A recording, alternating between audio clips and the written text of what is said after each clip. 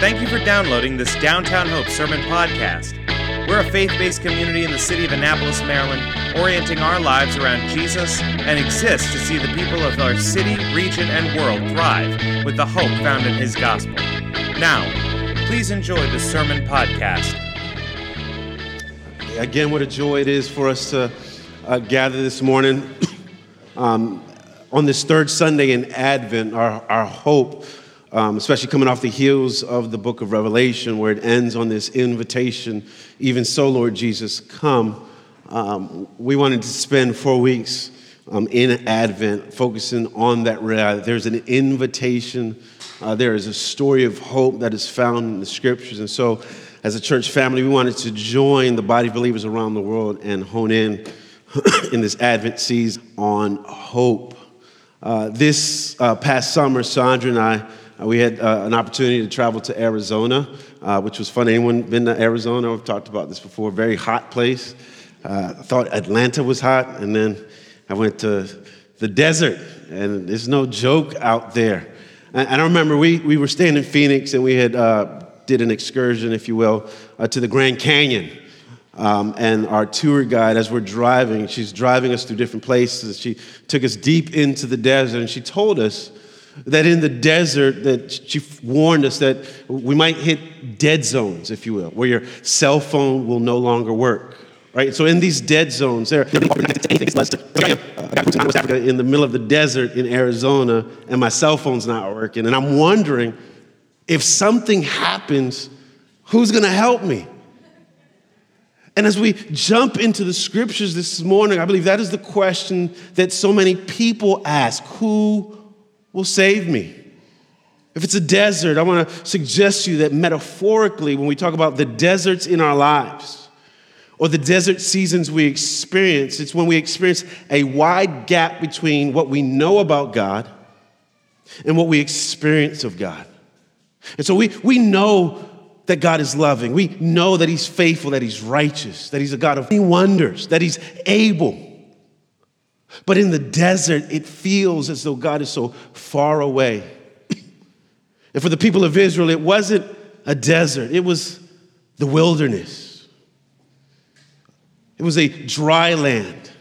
And what Isaiah is trying to do is point them to the good news that God is going to do something to meet them in the depths of their wilderness. And as always, what the Scriptures teach us is that God has the ability to lead us out of the desert into flourishing springs. So I believe Isaiah chapter 35 best captures this truth. And here's the truth: that God will save. Our attention towards Christmas, towards the incarnation. Friends, whatever you're going through in life, know that God will save. Do not lose hope. So I want to read Isaiah chapter 35. It's only 10 verses. The entire chapter. It'll be on the screen behind. If you have your Bibles, open up, whether it's on your cell phones. And if you do not have a Bible, there are Bibles on the tables throughout the space. Take one. It's our gift to you as I read Isaiah 35.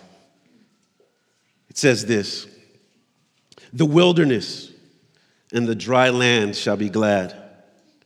The desert shall rejoice and blossom like the crocus. It shall blossom abundantly, rejoice with joy and singing. The glory of Lebanon shall be given to it, the majesty of Carmel and Sharon. They shall see the glory of the Lord, the majesty of our God. Strengthen the weak hands and make firm the feeble knees. Say to those who have an anxious heart, be strong. Fear not. Behold, your God will come with vengeance, with the recompense of God. He will come and save you. Then the eyes of the blind shall be opened, and the ears of the deaf unstopped. Then shall the lame man leap like a deer, and the tongue of the mute sing for joy. For waters break forth into the wilderness, and streams in the desert. The burning sands pool, and the thirsty ground springs of water. In the haunt of jackals, where they lie down, the grass shall become reeds and rushes. And the highway shall be there, and that shall be called the way of holiness. The unclean shall not pass over. It shall belong to those who walk on the way. Even if they are fools, they shall not go astray. No lion shall be there, nor shall any ravenous beast come upon it. They shall not be found there, but the redeemed shall walk there. And the ransom of the Lord, verse 10, shall return and come to Zion with singing. Everlasting joy shall be upon their heads. They shall obtain gladness and joy. God, thank you that you are able, even when circumstances or our situations, even when we don't believe it, you remain faithful. And so, Lord, as we search the scriptures this morning, point us to Jesus, point us to life, point us to abundant life, and may we be encouraged by the new life that is in Christ Jesus. Praise in his name, amen. As we live our lives, or as I live my life, one of the things I notice is that when things aren't working out in life, when things aren't going the way I think they should be, I have a tendency to treat God as unreliable. Aren't going the way I expect, and so I begin to believe in my mind, maybe God is not as reliable, and so people begin to look to other saviors for reassurance. Maybe it's an addiction. Maybe it's a habit. There's certain things we do hoping that if I do this, it will make my life better. You see, salvation, I'd like to suggest to you, is what we're always looking for, even in the wrong places. But true salvation is simply God entering into our lives with his grace to meet our needs. And in Isaiah's prophecy, he's urging the people of that day to see God as a faithful Savior. Isaiah wants us to know that we do not have to lose hope because God will save. And he shares this I'd like to suggest you two things, a vision of beauty and a vision of a strengthened community. What do I mean by a vision of beauty? I'd like to suggest to you that God starts his redemptive work in the desert. See, Isaiah 35 describes a rapid and lush spring-like flourishing garden. There's flowers growing, there's rejoicing, there's singing. It's a radical transformation of desert waste into a garden paradise. We saw it in the first two verses of our reading. It says, the wilderness and the dry land shall be glad. The desert shall rejoice and blossom like the crocus. It shall blossom abundantly and rejoice with joy and singing. The glory of Lebanon shall be given to it, the majesty of Carmel and Sharon. They shall see the glory of the Lord, the majesty of our God. I mean, reading this passage, you see you see wilderness. You see dry land. You see a desert. And it is radically transformed into gladness, blossoming abundantly, rejoicing with joy and singing. And Isaiah is speaking of a physical desert being transformed, using terms that we can feel. I believe what Isaiah is saying is this is what it feels like when God is on the move. He changes the desert into a garden. And so in our lives, we might be navigating great challenges. We might be navigating difficulties. We're wondering. And Isaiah wants us to know that this is what it feels like when God is on the move. There's rejoicing, there's singing, there's celebration. But did you notice who's rejoicing? Did you notice who is singing? Creation itself is actually rejoicing. The once parched land, the once barren wilderness begins the parade of praise. Trees, rivers, mountains joyously celebrating because God is on the move. Friends, creation itself responds when God is on the move. And this is what we desire to see in the cities we live in our neighborhoods. We want to see the environments we are in impacted by the truth of Jesus. In fact, this is what I saw in Cuba. I was just there last week, and I was first there in 2019, and seeing the transformation that has occurred in the past few years is mind-blowing. Talking to the pastors there, they are doing things in terms of serving the community and being a blessing to its country. God is on the move. Things begin to change. We see this in this passage. He's talking about the beauty of what's taking place. But friends, it's not the trees, it's not the mountains, it's not creation where the absolute beauty is found. We got to see more than the beauty of creation. We must see the glory and splendor of our Creator. And Isaiah says, nothing will hinder our eyes from seeing the full display of the glory of the Lord. We shall see his glory and his majesty. And friends, that is absolutely good news, right? To know that a day is coming where we'll see the absolute God, to see his beauty. And as we see his beauty, it's not just the people that celebrate, but creation itself celebrates. And we know Jesus speaks about that, right? So even if we say nothing, Jesus says the rocks themselves will raise up in praise to God. But I wonder, as we think about that reality of what is to come, as we look ahead to that day, maybe in our lives we don't feel the blossoming. Maybe in our lives it feels like barrenness. And so all this talk about a beautiful vision, it sounds great, but when I put the mirror and look into it, it doesn't feel like that. As I examine what's taking place in my own life, I wonder, is that actually true? And so not only does Isaiah give us a beautiful vision, he gives us a vision of a strengthened community. You see, God begins his work of redemption in the wilderness, but God sends his people to be an encouragement to one another. You see that in verses 3 and 4. It says, strengthen the weak hands. Make firm the feeble knees. Say to those who have an anxious heart, be strong.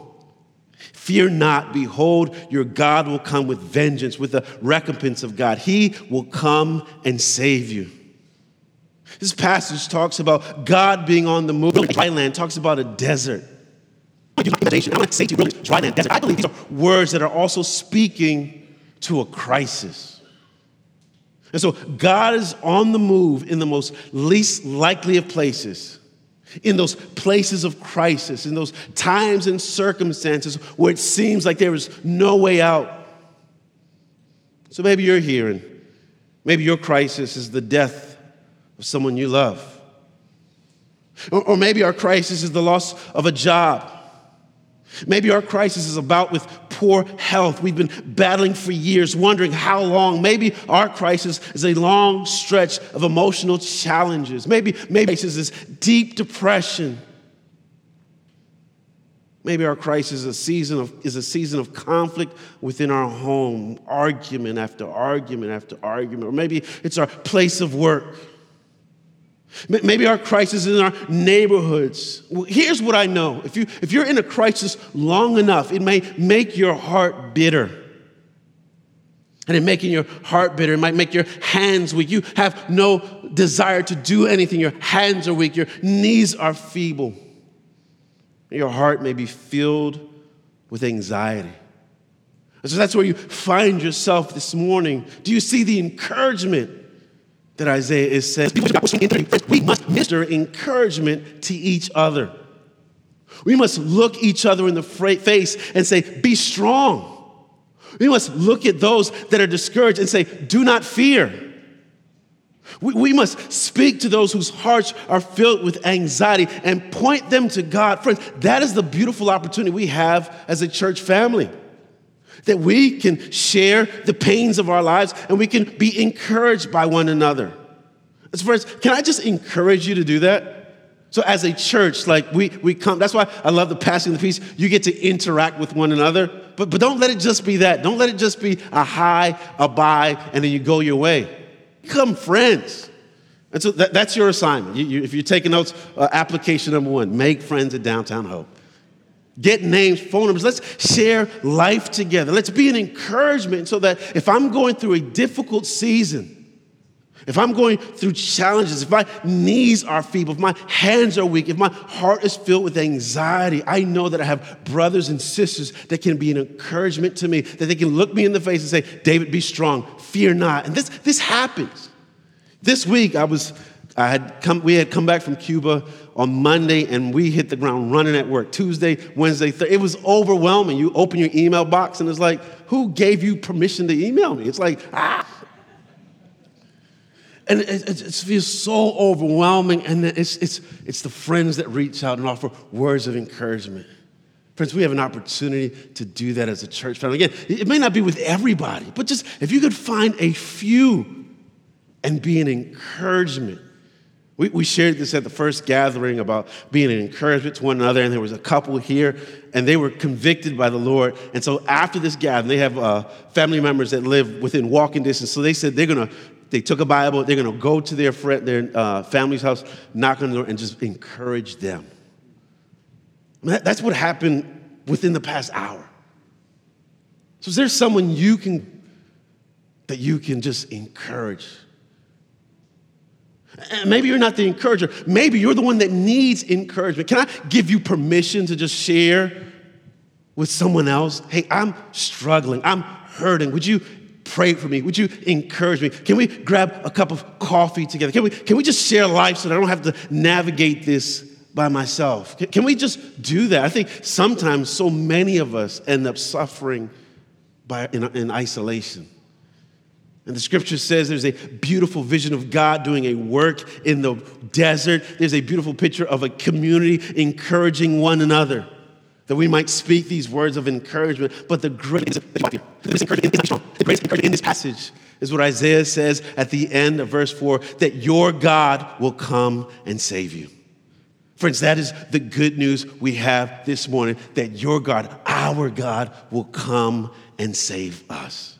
Isn't that what Advent is all about? Isn't it about God showing up? Can I just say that to you this morning? God is going to show up.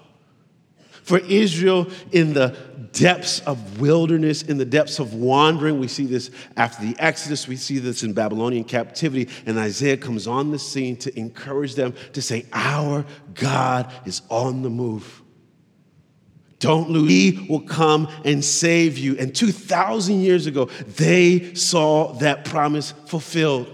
And so today, we look back at that, and with great anticipation and hope, we look forward to the coming of Jesus, knowing that he will come and save us. And so the crisis of life that we go through, the desert seasons of life that weigh us down, friends, our God will come and save. That's Jesus. That's what Jesus does. He shows up. He will come and save you. And so maybe you're here and you're new to this conversation about Jesus and not sure what to do. Maybe you've been running around looking for saviors, looking to things, addictions, looking to various practices. I want to say to you that Jesus is here to save. And so what do we do with this? We see this beautiful vision of God transforming a desert into a flourishing garden. We see this community coming together to be an encouragement in the midst of this desert season, offering words of hope. What do? We respond to the grace of Jesus by joyfully praising him. We see this in verse 10. It says, and the ransom of the Lord shall return and come to Zion with singing. Everlasting joy shall be upon their heads. They shall obtain gladness and joy. Amen. That the promise of God is that in him, all the things that weigh us down, his presence will cause them to flee, that we might see him and rejoice. Growing up, I remember in elementary school, which more and more feels like a very long time ago. Just feels like I'm just feeling like, wow, it's a long time ago. So, you say again? You say what? Thank you. It was a long time ago. And we would sing songs in school. And some of those songs began to shape worldview, right? And so the song I remember singing, maybe you've heard it. If you're happy and you know it, what are you supposed to do? See, there you go. You're just already clapping. Just if you're happy and you know it, clap your hands, right? If you're happy and you know it, what? Clap your hands. If you're happy and you know it, then you really ought to show it. If you're happy and you know it, clap your hands, right? And so, at the core, maybe not you, at the core of our lives, if we're on, we just want to be happy, right? We enter into things with it, whether it's our marriages, we move to new states, new cities, new neighborhoods, we take on jobs, and at its core, there's this element within us that, man, I just want to be happy. But all our lives, as we age, as we grow up, it seems like something tends to come and spoil it. Friends, God is saying in this passage, trust me enough to follow. The scriptures are saying, even when things come and spoil, when it feels like you're in the desert, trust God enough to follow him, and God will bring you home with singing. What he says in response to his move on the earth, God promises to overwhelm us with joy. I want to invite our band back up. God's promise to us is to overwhelm us with joy. Friends, God is on the move. This Advent season, reflect on that reality. The promises found in Scripture. He is on the move. Do not lose hope. The promise of Scripture is that he will come and save. And so we have an opportunity just to commit that into his hands and so on, and give us pause just to spend time reflecting. And so I want to just challenge you just to reflect with a few moments that we have, and just think about this. One of two things, or maybe both. Who in your circle of influence, your sphere of influence, can you be an encouragement? As you're praying, as you're reflecting, maybe the Lord might put someone on your heart that you can, this week, today, like it was for the brother and sister this morning, maybe you can today give them a call, go visit, and just offer words of encouragement. Be strong. Do not fear. Your anxious heart, your God will come and save. And secondly, maybe you're the one that needs encouragement. So I want to invite you, as you reflect, to just, who might the Lord send you to say, man, I'm hurting, I'm struggling. Can we get together? Can I just share what I'm going through? Can I count on you to be praying with me, to be an encouragement to me? And so we got a few moments. So give us time and allow you to ask the Lord who it is you could encourage, or who you might be encouraged by.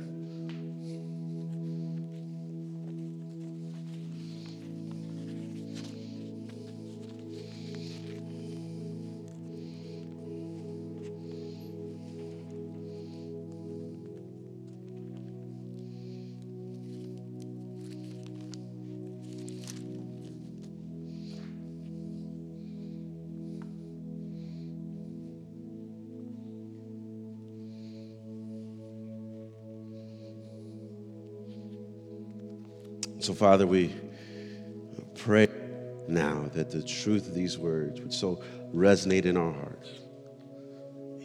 Your God, our God, will come and save.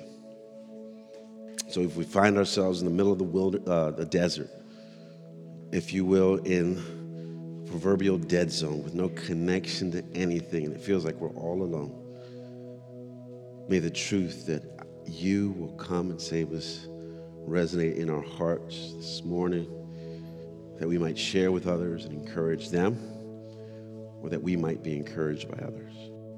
Pray this in Jesus' name. Amen. Well, each week we have the wonderful gift